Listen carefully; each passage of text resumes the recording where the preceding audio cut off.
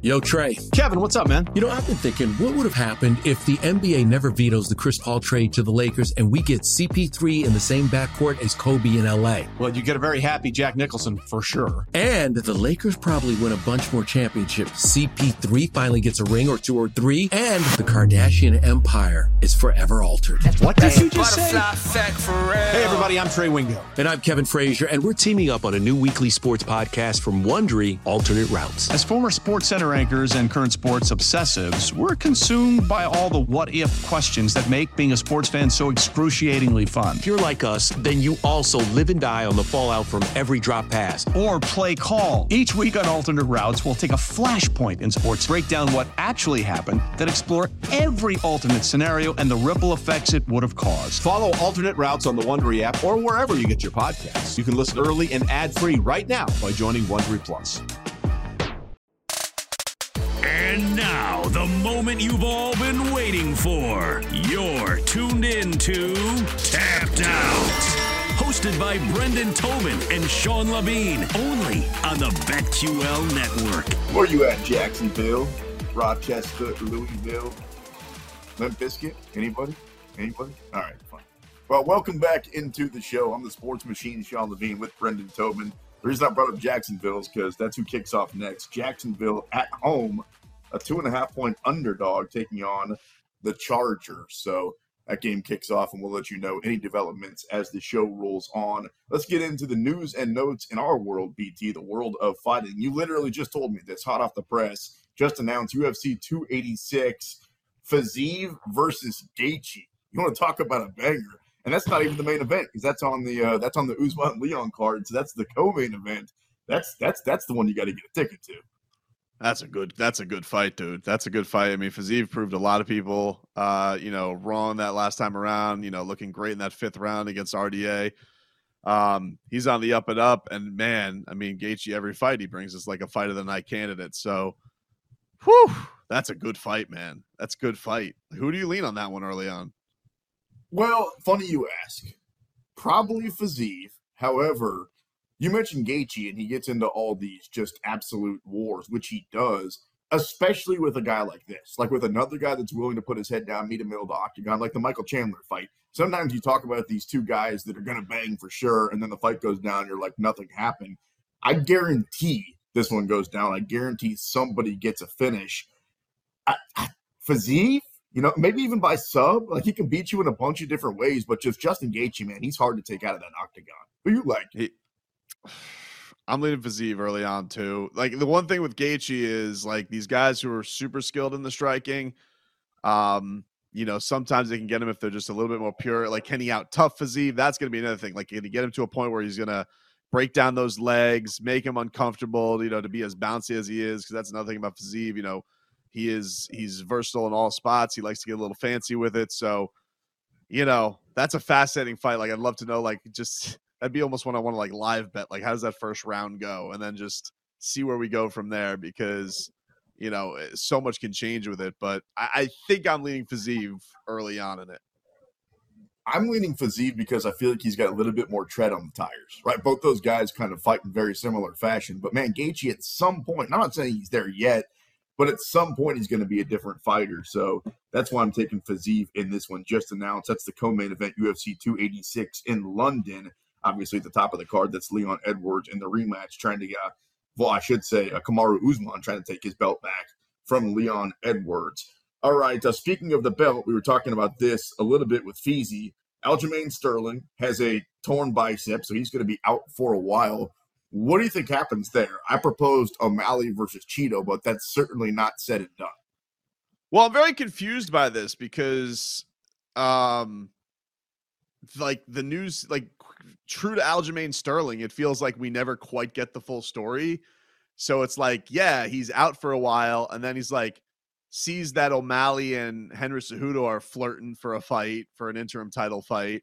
And now all of a sudden he's like, whoa, it's only going to be an extra month. And so now all of a sudden, I guess he's going to be good to fight again. I don't know. Aljamain's so talented, but it just feels like, man, he just has not done himself any favors in the way of like people liking him over the last year plus, because there's just always weirdness around him. Like, look, if he has to be out and get healthy, there's nothing wrong with that. We're seeing this, but they're going to put an interim title out on somebody, especially a division like that. You got to kind of keep it moving. This is the way of the UFC right now. And it seems like, I don't know if he's worried about the Cejudo fight going by and he doesn't want to lose out on it.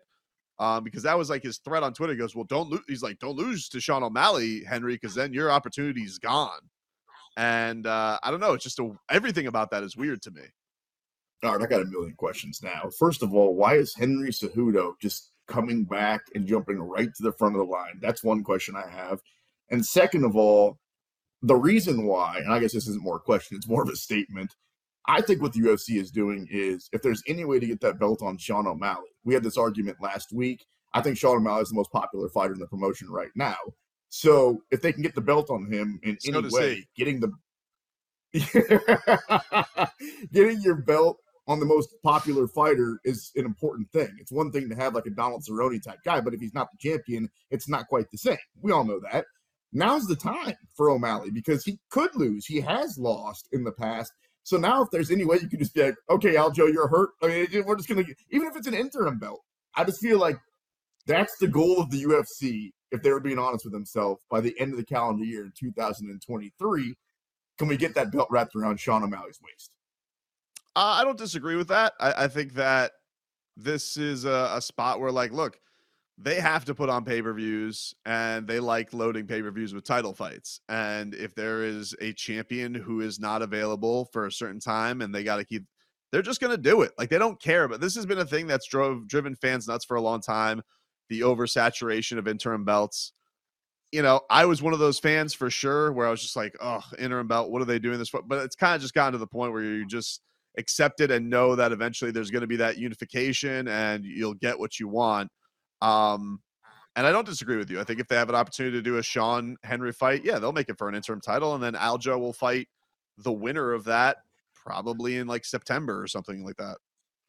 So I said on last week's show that Sean O'Malley is more popular than Jorge Masvidal. And then BT, who's always been the biggest honk for Jorge Masvidal, he had to chime in and cut me off. Be like, no, what are you talking about?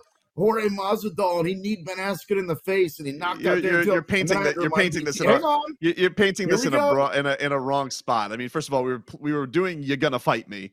That was the segment, okay. And so you brought up the segment. Is he the most popular fighter in the UFC in 2023? That's how we got into it. Don't act like it came out of nowhere. All right. Well, thanks for telling the full story. So that's essentially how it happened. And then Sean O'Malley got word of it. I don't know if he listens to the show. If he does, what's up, Sean? Come on. Whenever you want. You got a live microphone. Second of all, I mean, he did call you fat, which was a little unnecessary. Like, he could have just called you the guy on the right. He could have said the good-looking guy on the right, which is what you were. The fat was a little unnecessary. But what he had to say, like, besides that, he was right. And I know he was just defending himself. But to think that, like, now that you've had a week to think about it, do you still think Jorge Masvidal? Yeah. So wait, you disagree with the idea of him calling me fat, but but you agree with the fact that I'm not very bright. That's what you don't call my boy fat because you're not. Interesting. Svelte, I would say. You don't call my boy fat. I'm fine with being called fat. I don't care about that. I will say, with listening back to what I said, and by the way, how does he know? Our Ratfink producer tagged him on Twitter, so Jake is the one who got him to see it on Twitter. So shout out to Jake. I mean, like, you got the Sugar Show's attention because obviously a little sensitive about what I said. But I think what I said at the end was like, because here's the thing that this was the argument because you dog on Masvidal's popularity because he hasn't won since 2019. Kind of has been. Yeah, he's great. Kind of has been. It's a little bit strong, I would say, but fine. And I would say Sean's like most notable things are, look, he had the balls to step in there with Petr Yan, but not everybody thought that he won that fight. Even he didn't think he won that fight. He was like, I got to go back and watch. I'm not quite sure. He said that in the octagon after the fight happened. It was a close fight. He fought great. Don't get me wrong. But that's his most notable moment. His other most notable moment is losing to Cheeto. So that's why that got brought up. And it obviously, ruffled the fro a little bit wrong. I don't know. He's got some viral knockouts, and the fro is pretty cool, whether it is the fro or whether it's in the cornrows. So he talks a good game. He fights a good game, and he's not Paddy Pimblett. That's the thing. And sometimes when these guys are fun to watch, he's not now, dude. But like, he's not now because he had the balls to step in there with Jan, and he did win. Good for him. He got the nod. But don't. What are you going to say when he beats Cheeto for the belt? Hold on. What are you going to say when he beats Cheeto for the belt? Hold on, Sean.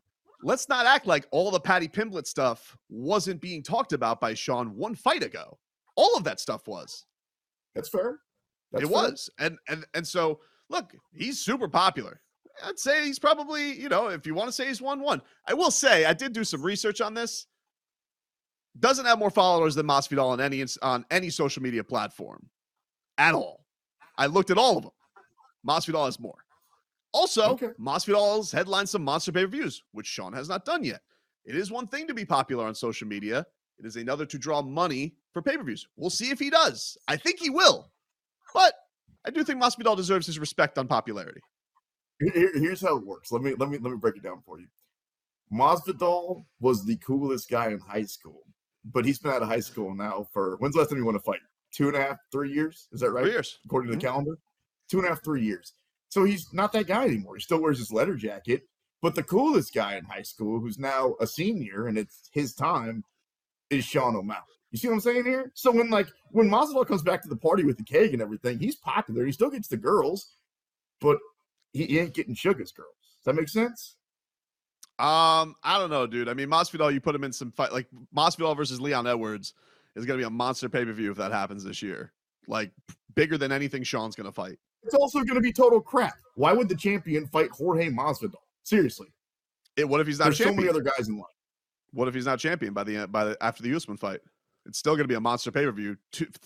3-piece in a soda. You don't think that's going to sell a gazillion pay-per-views?